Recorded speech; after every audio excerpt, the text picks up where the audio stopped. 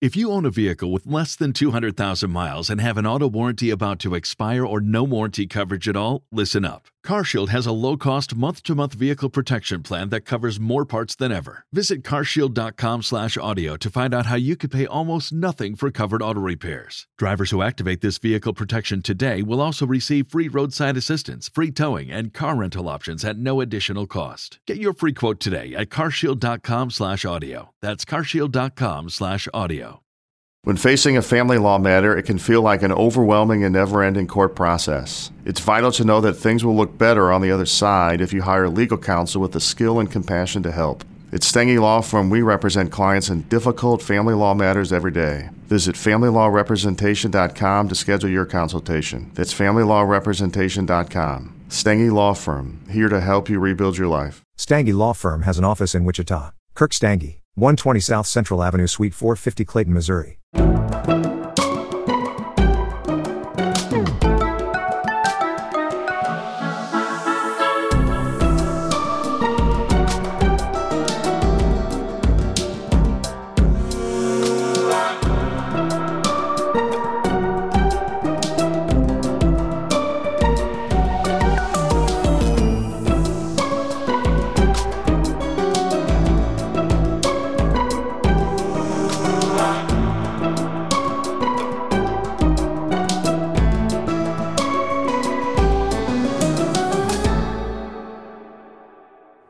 Howdy and welcome. Welcome. A special edition, post-COVID edition of Conscious Embodiment, Astrology and Dreams with Dr. Michael Lennox. Welcome back.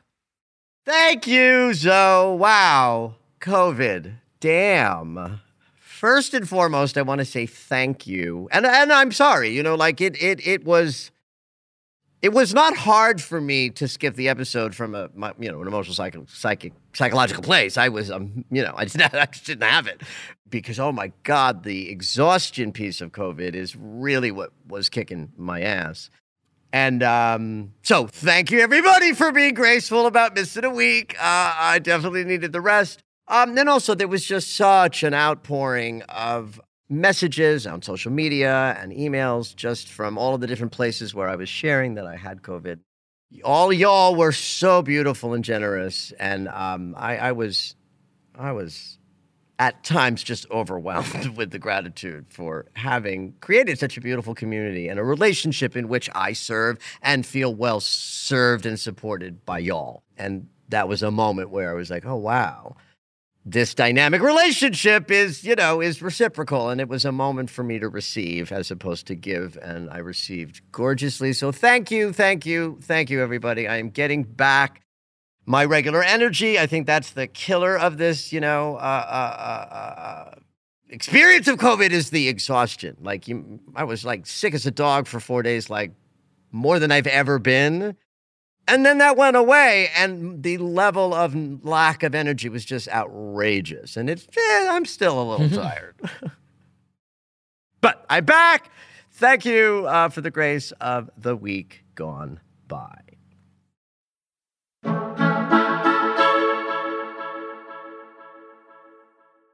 This is actually a very timely question. We got a question from Anne, who wanted to ask about void moons. And the reason why its timing is interesting is that we've just, in the last week or so, switched into a period of short void moons when they are sometimes long and in a way that might seem to people as kind of haphazard. Let me read her question.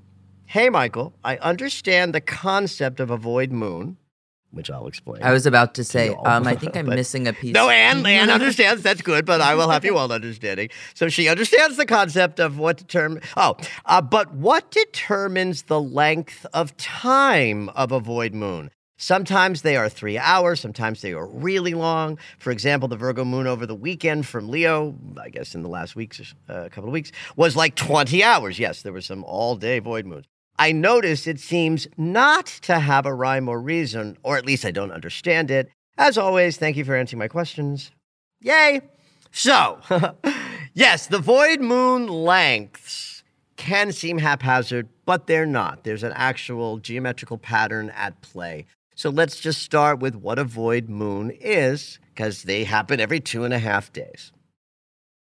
So the moon moves through the cosmos, and while she goes, she's making geometrical connections to the other planets in the solar system. We call those transits or lunar aspects. The moon in a geometry with Mars or Uranus or Saturn, that's a lunar aspect.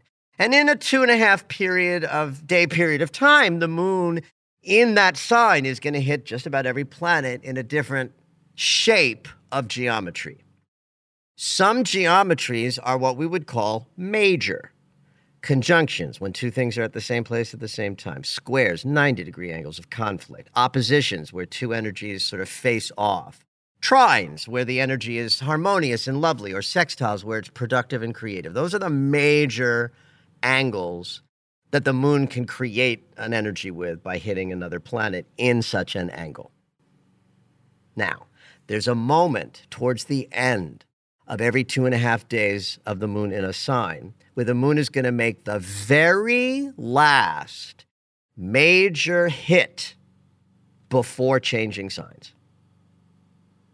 So, for example, if the moon squares Pluto and creates a moment of shadow and conflict, that's a major hit because it's a square, 90-degree square. And let's just pretend that there's not going to be any more major hits before the moon changes signs, so that last major hit is the last, I call them dings. Ding! It's the musician in me, right? The last ding that the moon makes, she drops into this powerful, feminine, inner sanctum space in between the angle of action and movement and the next big movement thing of changing signs. It's the weft to the woof. It's the below the surface of the tapestry weaving. It's the inner feminine space where we sort of take an out breath before breathing in again at the sign change. It's like a rhythm of masculine and feminine. So the moon is moving, that's a masculine energy. Then she drops into this inner space called the void, and it's in between the last major angle and the sign change. And we want to honor voids because we want to do what the solar system is doing. So if the moon is void for a couple of hours, in my daily Astro Alert description of this energy, I say, pay attention to your inner landscape during those hours. Make lists, plan, clean, prepare, rest, nap, meditate. But don't start something new. Don't send out that email that you need a response to. Don't launch your class with a new email marketing, until the void is over. Because it's just a time where the solar system is saying, rest, restore, and be in feminine space, and then go act and move and go and do. And you're saying that's a few hour window? Well, it depends on where the planet in the solar system is at the latest degree point in whatever sign that planet is in, so that the moon making contact with it, the later degree point that the planet is holding, then the shorter period of time there will be between the lunar aspect that creates the void and the moon changing signs. So right now, we are in mostly very, very short voids because Pluto just backtracked into Capricorn the other week. So the planet Pluto is very much at the tail end of Capricorn, like 29 degrees, 57 minutes. That's 3 minutes of space in between the end of the sign and the next sign over. So when the moon squares Pluto right now, it's happening at 29 degrees, 57 minutes of whatever sign the moon is in to square Pluto. That means that the void will only last a couple of minutes of time, because the angle from the moon to the planet at the latest degree is at such a late degree that it's a very short void. Now, as Pluto moves backwards into Capricorn over the next month or two and hits like 28 degrees, now if the void is created by the moon connecting with Pluto at any given moment. By the way, voids are not generated by the moon connecting with Pluto. The voids are created by the moon connecting with any planet. Right. I got that. Pluto just happens to be the latest planet in the degrees of the 30 degrees of any sign, right? But as Pluto backs up into Capricorn more, now next month when the moon is in Libra and ready to square Pluto again, she'll square Pluto from like 28 degrees of the sign that she's moving through of Libra. That will make the void last the amount of time it takes the moon to move 2 degrees, which is 4 hours. Now, say the moon hits a planet, it's not touching Pluto because of the sign it's in. It can't make a major hit to where Pluto is. It will create a void based on its making contact with whatever is the other latest planet in the degree setup, which right now would be like Neptune at 27 degrees of Pisces. Or in certain signs, Uranus is at 21 degrees of Taurus. Right? So if the moon makes contact with Uranus at 21 degrees as the last major hit before she changes signs, that means the moon has to move 9 whole degrees in between that last big hit and when she changes signs. That's going to be like a 20-hour void. So the voids are of different length of time based on the moon's making contact with whatever planet is at the latest degree of the 30 of any sign any planet is moving through. And that, for that reason, the voids seem to have a random length of time difference between them, but it's ultimately not.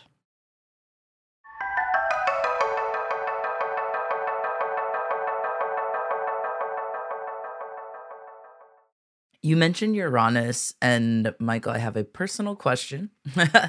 Like you always say, like for Uranus, you always say anything can and will happen, and it can be good or bad in your experience. So like, since yes, absolutely, anything can happen and probably will. So that's been my experience in the last 10 days since I saw you. We had that little week break, but a bread knife went through my finger. I got stitches in my finger. I was in a car accident where I was T-boned, and like the car works and I have a lot of pain, but nothing's wrong. It's just shock. I got a new gig, a big new gig. Like, I don't know. I went to Pride and saw Mariah Carey. Like this wide range of intense things have been happening. Mariah Carey and Los Angeles Pride. Okay, so you just mentioned 4 things, 2 that we would bona fide call negative, and 2 that we would call wonderful, right? Right. Okay, you're killing me with this because I just looked at your chart. This is fabulous. First of all, thank you. And I've got a little mini reading for you here. First of all, I'm filled with nachas because you're making the connections. And if you're making connections, then our listeners are making connections. Nachas is Yiddish for pride. I was wondering pride. Yeah. So,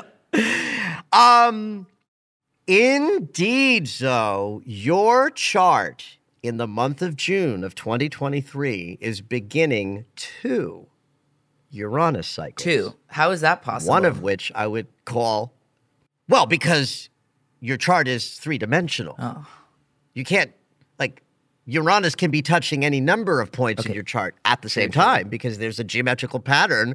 And at this moment, Uranus is doing 2 major things to your chart.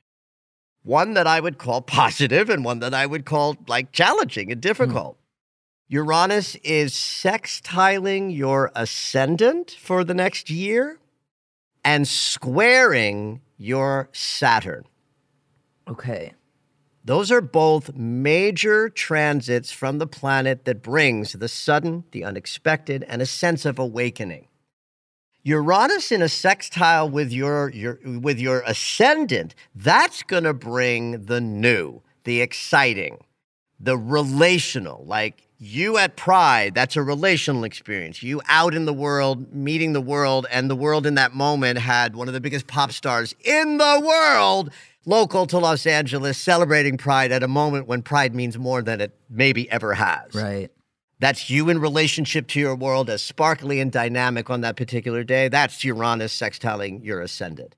A new gig that's exciting and expansive, that's Uranus sextiling your ascendant. The world is going to meet you with new and exciting possibilities, including, by the way, relationships. Huh. You might need some other transits in there to cause a romantic relationship to rise up in the next year. But with Uranus sextiling your ascendant, you are primed right now from June of 23 until like May, June of 24 to have dynamic new things, including connections, come up into your life. You've already seen 2 examples of that right now. The challenging piece is worth knowing, Zoe, because this is also going to be a year, it's a year-long transit of Uranus squaring your Saturn. So we typically think of Saturn as the lesson karma guy, and he is. He's the great teacher, right? But in a chart, Saturn also represents how we create structure, safety, foundation, solidity, the things about our lives that we would call our structure. I usually say, like where you live, where you bank, where you do your dry cleaning when we used to do dry cleaning, structures of your life. So Uranus can change things unexpectedly. And Saturn is that solid structural foundation of life. And so with the planet that can knock you on your ass, hitting you at that level, that's car accidents and stabbing your thumb. Right. So you do want to be aware that while the next year can bring you lots of dynamic, exciting new things, the year can also include some trips and falls and things that you were not hoping to happen that are Uranian in nature. So keep your seatbelt on, move nice and slow, appreciate the fun and exciting, and understand that it comes along with some, dicey, unexpected things as well. Whew.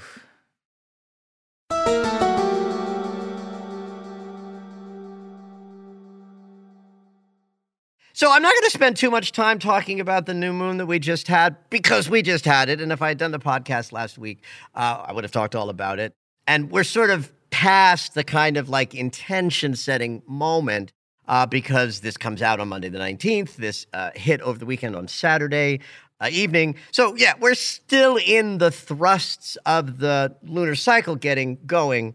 And, well, listen, we should be setting intentions with every breath we take. Absolutely. So we might do it formally as a ritual at a new moon, but, So it's Gemini. It's the Gemini new moon. We're in an interesting place in the Saros cycle, and I think I talked about this 2 weeks ago, where a new moon will happen, and then the sun's going to change signs, like, right afterwards. And so then the full moon that we have next will have a shift from where the sun and the moon are now. So we are still those, in a lunar cycle generated by the sun and the moon together in Gemini.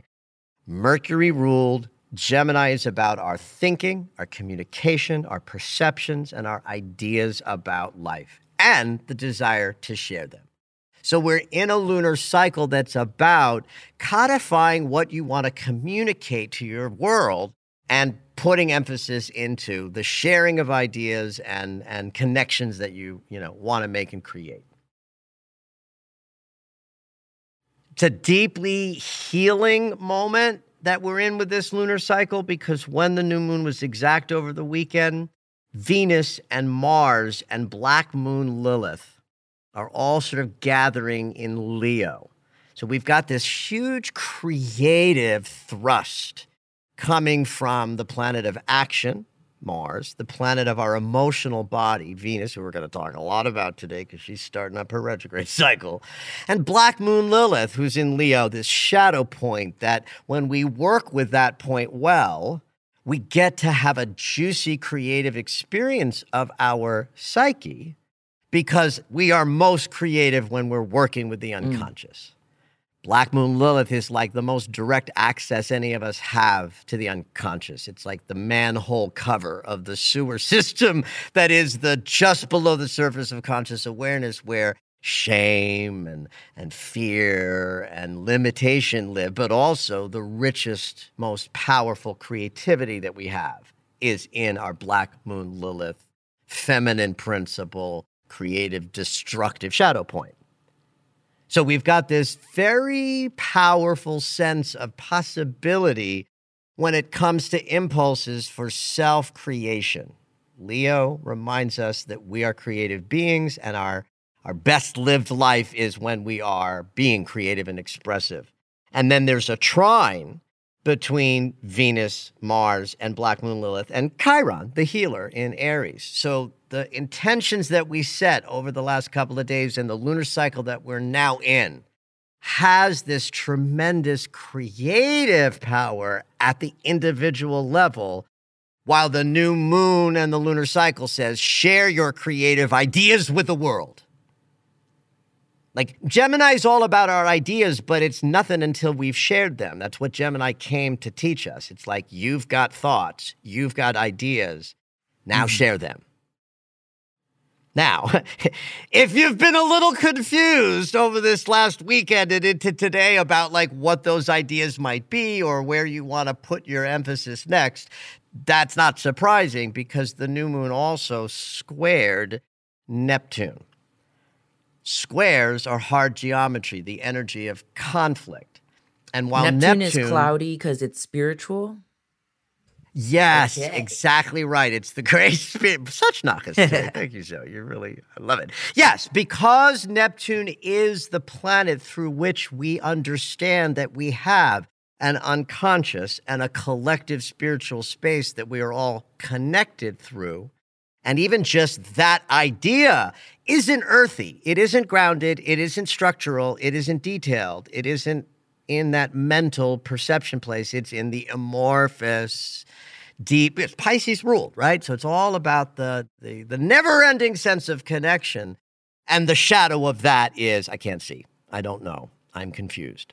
The fog machine's been turned on. So we are in this interesting lunar cycle that's been driven by a powerful desire to clearly share your ideas out into the world more directly, coming from a place of deep personal creative possibility, with a dose of, I don't know that I know what I'm doing next. And if that's the story that you're having, just go with it, kids, because it's part of the lunar cycle to learn how to move with a sense of inner clarity when the outside world might not be giving you a reflection of the clarity you feel that you need to stay true to the ideas you wish to share with the world. Do it anyway. Have at it.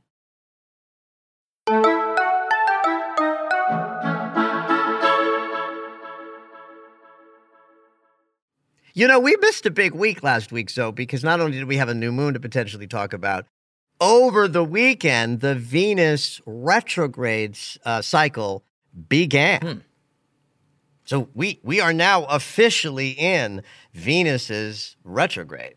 Didn't we have one recently? I don't know why this rings a bell. Yes, we did.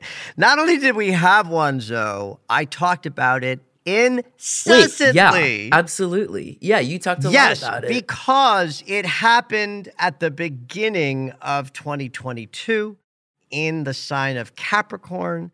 It started and ended with Venus hanging out with Pluto for like 2 weeks when she normally would have zipped by in a day or two. So we had this, not only was Venus retrograde creating what Venus retrogrades create, which is an opportunity to go below the surface of our psyche and do some digging and changing and transforming and healing so we come out the other side better givers and receivers of love. They're very important. All personal planet retrogrades are important. We tend to think of Mercury as just this annoying thing that we have to move through. But if you have ever changed your perceptions or fixed a communication problem or learned how to speak up or learned how to shut up in your life, you have Mercury retrogrades to thank for that. Because we walk through the world communicating. It's when the planet moves backwards that we can go below the surface and adjust how we're communicating. And this happens like clockwork every 88 days for 22 days. Venus and Mars don't do this like clockwork. They do it every 2 to 3 years without a precision regularity. So the last one happened 18 months ago. That's not that long ago. That's pretty freaking close. I'd say so. Yeah. Well, and so would all astrologers. And I like to anthropomorphize such moments. It's like if Venus went retrograde a year and a half ago, and she felt it was so important that we all learn how to love better. She said, I'm going to go up to that motherfucking Lord of the Underworld, and I'm going to park myself in his house. I'm going to stay here for 2 weeks. I don't give a shit what he does to me. I'm going to open my heart ability to love better so that the planet can have more love. That's why I talked about it all year long, because the idea was that Venus had this experience with Pluto in early 2022. And then as she moved forward over the entire next year, every Venus transit that we experienced after that deep dive was being integrated into us in deeper levels. And so now here we are again, shorter time later than usual, because what is Venus saying? She's saying, we need more love. We got to go again. Only now she's in the sign of Leo, which is the sign ruled by the sun, the center of our consciousness. It's the ruling sign of the heart chakra. So it's all about expansiveness of love and personal creativity and confidence with finances. There's so much juice in this Venus retrograde in a personal, self-expressive way. The juiciness of the last Venus retrograde was the level of death, rebirth, process, and change. That was the opportunity. You're going to die in your heart. We did. We all died in our hearts and got reborn 18 months ago in like December, January of 21 into 22. And this one is going to allow us to rise up and sing our song out there in the world in a much bigger, bolder, Leonian sort of way. Now, I'm not gonna talk too much more about the Venus retrograde here because I'm doing a masterclass, kids. Go to michaellennox.com. There's a big banner right in the front of the side. I'm promoting it left, right, and center.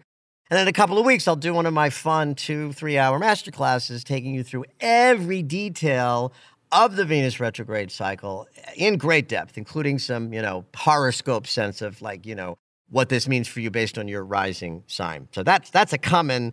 Join me, kids, for that. You'll want to show up that. But understand that we are already in what's called the retrograde shadow as of yesterday, from June 18th through July 23rd. Venus will be covering the territory she's going to go through when she turns around in late July.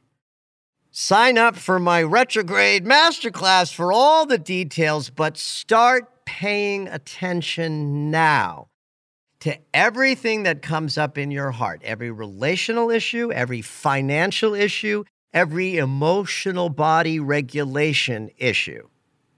Okay? Relationships, finances, and feelings. Pay attention to the things that come up that feel a little constricting, confusing, or problematic, because those are going to be the lessons and the heart-opening experiences that are going to arise when Venus is moving backwards in late July and all of August. So it has begun. Get your journals out, sign up for my class, and I'll see you all in a couple of weeks. You had a little altar for the Venus retrograde, right? I do have an altar for my Venus retrograde. What's on it? Well, there's a lovely scarf that came my way years ago that I use as a sacred sort of duster that sort of underpins and creates it. A candle, obviously, so that there's something at the center of it to mimic my sense of the creative spark.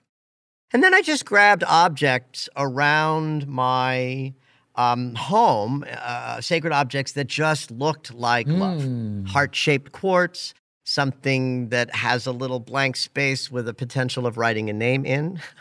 And if there's no name on that, it's because he hasn't arrived. Yeah. You know, I have a beautiful quartz wand that I loved that broke. And when it broke, I never threw it away. And I thought that was a perfect piece to put on a Venus retrograde altar of like an idea that a broken heart is where we grow from and not something to be avoided or pretended like it ain't so. You know, our hearts get broken. Yeah. Yeah, so there are all of these objects that remind me of the concept of giving and receiving of love. And I encourage all of you to create such an altar for yourselves as we enter this rather interesting cycle up ahead. The big news of the week is really the summer solstice on Wednesday. I'm feeling that. Wednesday, the 21st. Yeah. Oh, tell me, what do you mean by that? I want to, is it the anticipation of summer? Well, I feel like summer's here. Like, I feel like it's been palpable. Like the sun is up for longer. Literally a couple days ago, it was like 8 p.m. and I felt like the afternoon. And then I realized, I was like, why is it 8 p.m.? And then I was like, yes. Yeah, I love it. Well, and it's because we are moving towards the longest day in the Northern Hemisphere. So that happens with each day that passes. Each day really does get a little longer. And then there's always that moment where you notice it. Right? And so this is actually a good precursor into talking about the solstices and the equinoxes because of what they are. And they're not transits. You know, I'm a transit astrologer. I am interested in the geometry that the planets make, how we're interacting with that geometry because it colors how we choose, decide, and the raw materials with which we are creating. That's why I talk about transits, both in my readings, in my dailies, and in this podcast. But our relationship with the light of the sun is primal to our existence here on Earth. Everything is about the light. Right. In fact, we have these glands in the middle of our brains, the pineal gland, which is, you know, in spiritual circles, your pineal gland is thought to be your God center. Why that is that the pineal gland makes some shit, makes chemical stuff, makes most importantly, it makes melatonin and the cyclical chemicals that drive our relationship to night, day, sleep, and seasons. This idea of seasonal affective disorder, that comes from the pineal gland. That comes from not having a good enough mechanism for responding to light so that when the light diminishes naturally, the person who suffers is got a misalignment somehow in the chemicals that regulate our seasonality. But this was key to like life and civilization farming. Like without seasons, we've got no farming. Without seasons, you won't know what to do when. It's our relationship to the light that told us when to plant, when to harvest, when to lay fallow.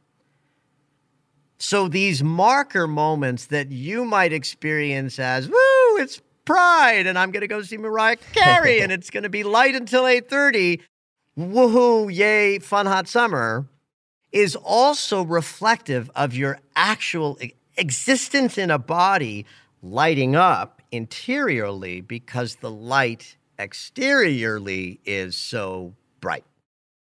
So it's a moment to celebrate. Absolutely. It's a marker moment. Pagan culture, all of the pagan holidays, and I'm not just talking about like modern paganism, but when we honored the earth and First Nations people honored the earth, it would be these moments of our relationship to the sun that was crucial because without that, we have no life. We have no survival. From a archetypal perspective, what I like to teach about in the solstices is something that shows up in the equinoxes that's very obvious. In an equinox, both of them, the days and the nights are of equal length. And what do we crave more than anything? Balance. Yes. Harmony. Everything in our system in life is about chaos and the efforts to restore, through chaos, ourselves to balance. And Wholeness is easy to understand when the day and the night are of equal length. Even if you're not thinking about it consciously, your pineal gland knows this. So your body knows it. Your body knows when we're in harmony and balance. When we get into the solstices, now we're either in the longest day or the shortest, depending on what hemisphere we're in. So when we're in the longest day in the north, it's the shortest day in the southern hemisphere. They're beginning winter as we're celebrating the first day of summer. There's your balance. Your balance and harmony exists in the solstice only by expanding your view to such an extent that you can contain this dissonant contradiction of longest day, shortest day at the same time. So it takes effort to feel balance when there is none. Now, when we're in the winter side, when we're in the winter solstice in the north, that's when it's darkest out and we light candles. There's the Hanukkah candles, there's the Christmas tree lights, the Kwanzaa candles.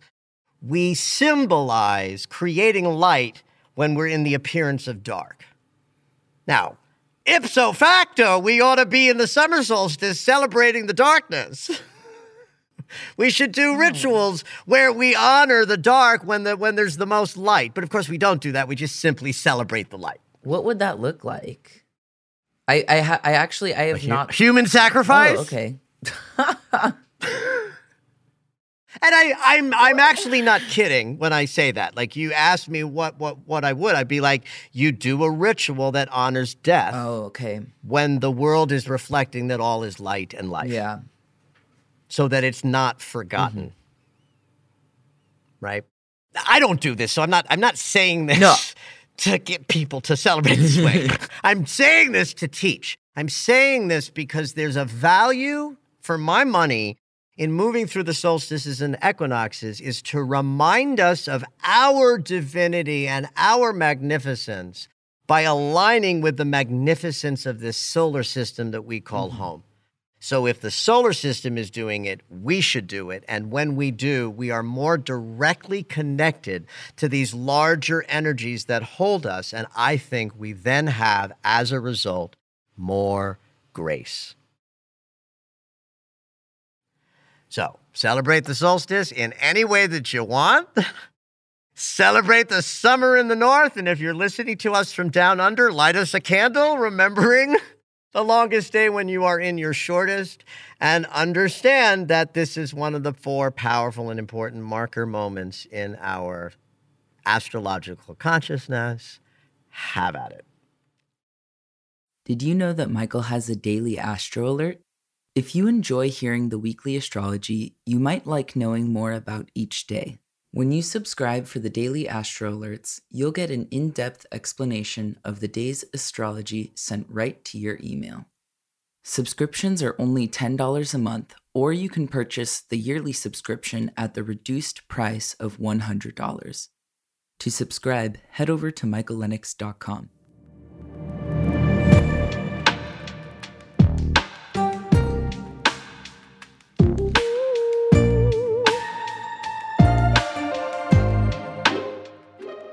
All right, it's dream segment time. Every week, Dr. Michael will interpret dreams that are sent in via email or take a live caller. If you would like your dream interpreted on the podcast, you can go ahead and email us at dreams@michaellennox.com. Hopefully your dream will make it onto the show.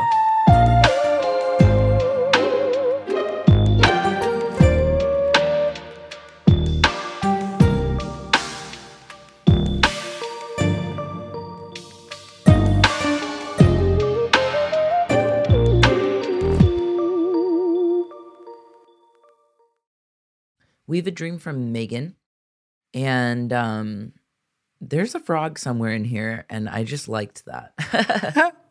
Okay. So she had a short but interesting and very bizarre dream.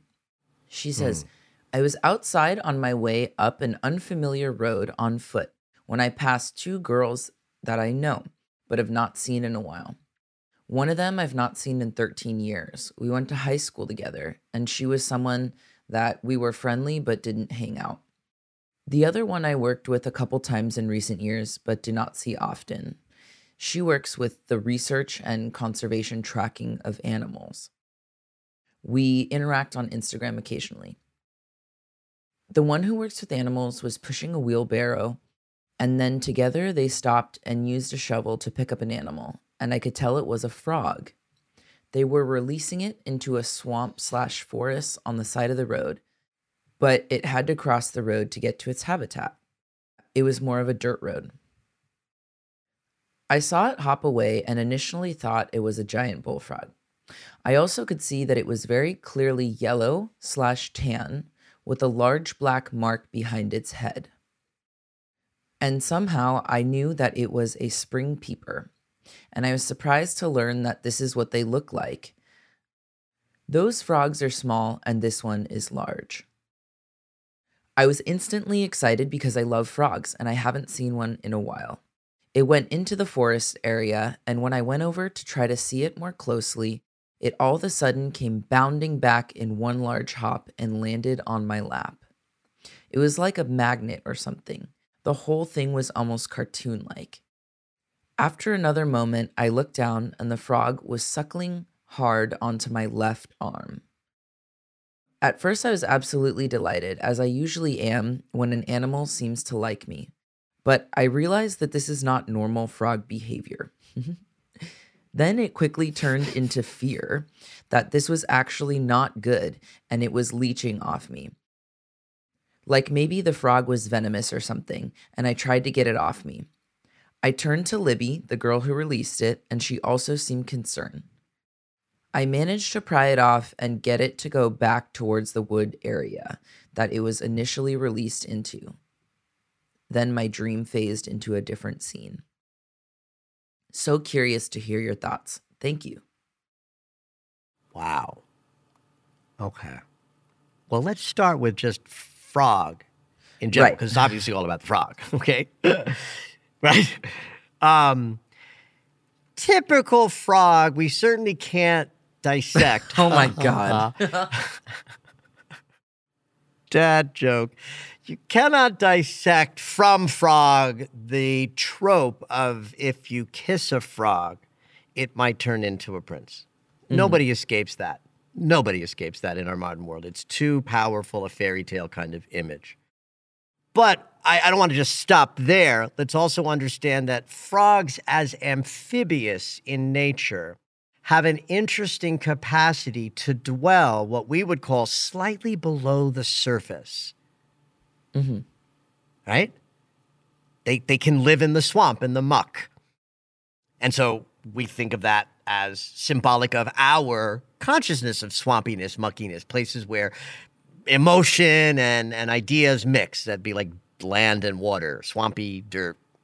You follow me? Yeah. So a frog can live there, but pop out and change where it is. It can. So we look at that active frog as both representing potential messages that come up from the swampy places, right? Like the frog leaping up has information from where the frog was. So a frog, therefore, can represent the ability, if you can catch it, to grasp some slippery idea that's a little murky, a little below the surface, and also the sudden extrication from it. You know, frogs jump when they're frightened and they exit quickly. So there's a fear response in the frog, leap.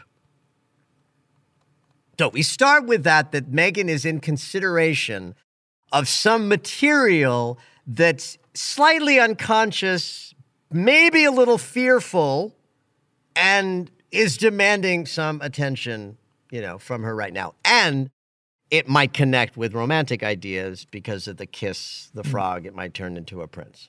So if we're outdoors and we're on an unfamiliar road on foot, Megan is in consideration of her natural, organic, private walk through life. Right? It's not an urban setting. She's not sharing the road with others. So she's in this private place of her organic walk in her life. She's got these friends with her so that they offer some element of consciousness that she needs at the moment. And there's certainly one of them that knows all about frog, all about animal tracking, right? But it's a dream. It's not about frogs and their habitat. It's about the person who is representing aspects of Megan that is more familiar with these underbelly consciousness stuff that's being symbolized by the frog. These are not ready thought patterns that Megan's having, because these are friends she hasn't seen in 13 years and, a bunch of other years, number of years with the other person, right? So it's not like Megan's not in regular thought in this dream.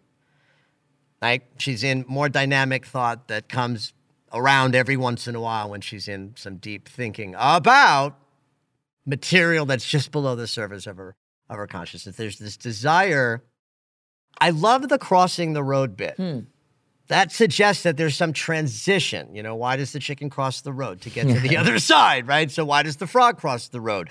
To get home, to get back to its organic place. So that means that there's some message that something has to be traversed, some risk has to be taken. Yellow color is I always go with the chakras. It's about gut instincts, following your feelings, what the belly tells you is important to do. There's something about the bigness of something that should have been like just a little peeper that needs her attention a little bit more, vibrantly because it's big.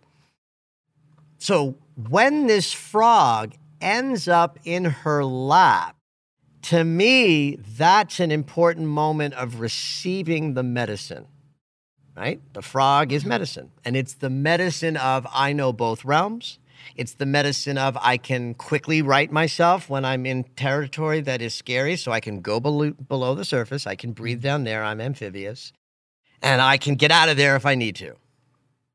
And so the frog landing on her lap is the moment where I think the dream is saying, you need this psyche right now. You need this ability to navigate more than one world, one that's deeply emotional and one that's above land, and your conscious interactions with the world. And then the fear comes in, as it always does. I don't think that the fear around the perception that the suckling frog is dangerous, because I've heard too many dreams where the medicine shows up and people are frightened. Right. So if a person has a dream about a bear, it's still bear medicine, even if the dream is, I'm terrified, there's a bear. It's like, yes, you need bear right now. You need the strength that knows its own power without having to express it. You need the strength that might go to sleep now and then, and that's as sacred as when the bear is active, right? So Megan needs frog. She needs to be able to go below the surface and pop up and give information that's, needed. And the frightened, is this dangerous to me is just reflecting that we all shrink back from processes and fearful things we have to do. It's like the frog suckling her arm might be removing toxins. But it's frightening because it's a process that something's happening that Megan doesn't understand. So both she and her dream compatriots say, oh, yeah, this must be scary and dangerous. But dream consciousness tells me that it's not, that there's some thing that this frog energy is sucking out of her or helping her accomplish or put into her behaviors, or lack of behaviors. Left arm is the feminine arm. It's the arm that says don't act, but be receptive.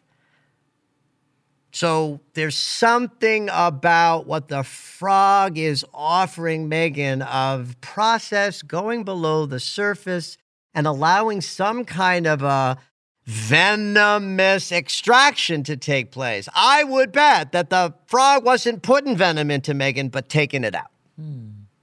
Because my assessment is dreams are for us, even when we're frightened of the imagery. It's, in fact, important in dream consciousness to not look at dream occurrences with the same judgment we would apply if we were awake. Yeah. If I was awake and a frog jumped into my lap and started sucking on my left arm in a freaky way, that would be bad. Yeah. But in a dream, it has to be good because dreams are for us. So the fear at the end of the dream is what drives home for me that Megan's dream is about accessing some part of her psyche that's capable of going into the muck and popping out with new ideas and wisdom from below. Thank you for listening to Conscious Embodiment, Astrology and Dreams with Dr. Michael Lennox. You can find us on Apple Music, the iHeartRadio app, and anywhere you find your favorite shows. Head on over to michaellennox.com for information on astrology readings, the Daily Astro Alert subscription, upcoming classes, and to join the mailing list. O'Reilly! You need parts? O'Reilly Auto Parts has parts. Need them fast? We've got fast. No matter what you need, we have thousands of professional parts people doing their part to make sure you have it. Product availability. Just one part that makes O'Reilly stand apart. The professional parts people. O'Reilly Auto Parts. Waiting on a tax return? Hopefully it ends up in your hands. Fraudulent tax returns due to identity theft increased by 30% in 2023. If you're in a bind this tax season, LifeLock can help. Our U.S.-based restoration specialists are experts dedicated to helping solve your identity theft issues. And all LifeLock plans are backed by the $1 Million Protection Package. So we'll reimburse you up to the limits of your plan if you lose money due to identity theft. Help protect your information this tax season with LifeLock. Save up to 25% your first year at LifeLock.com/aware.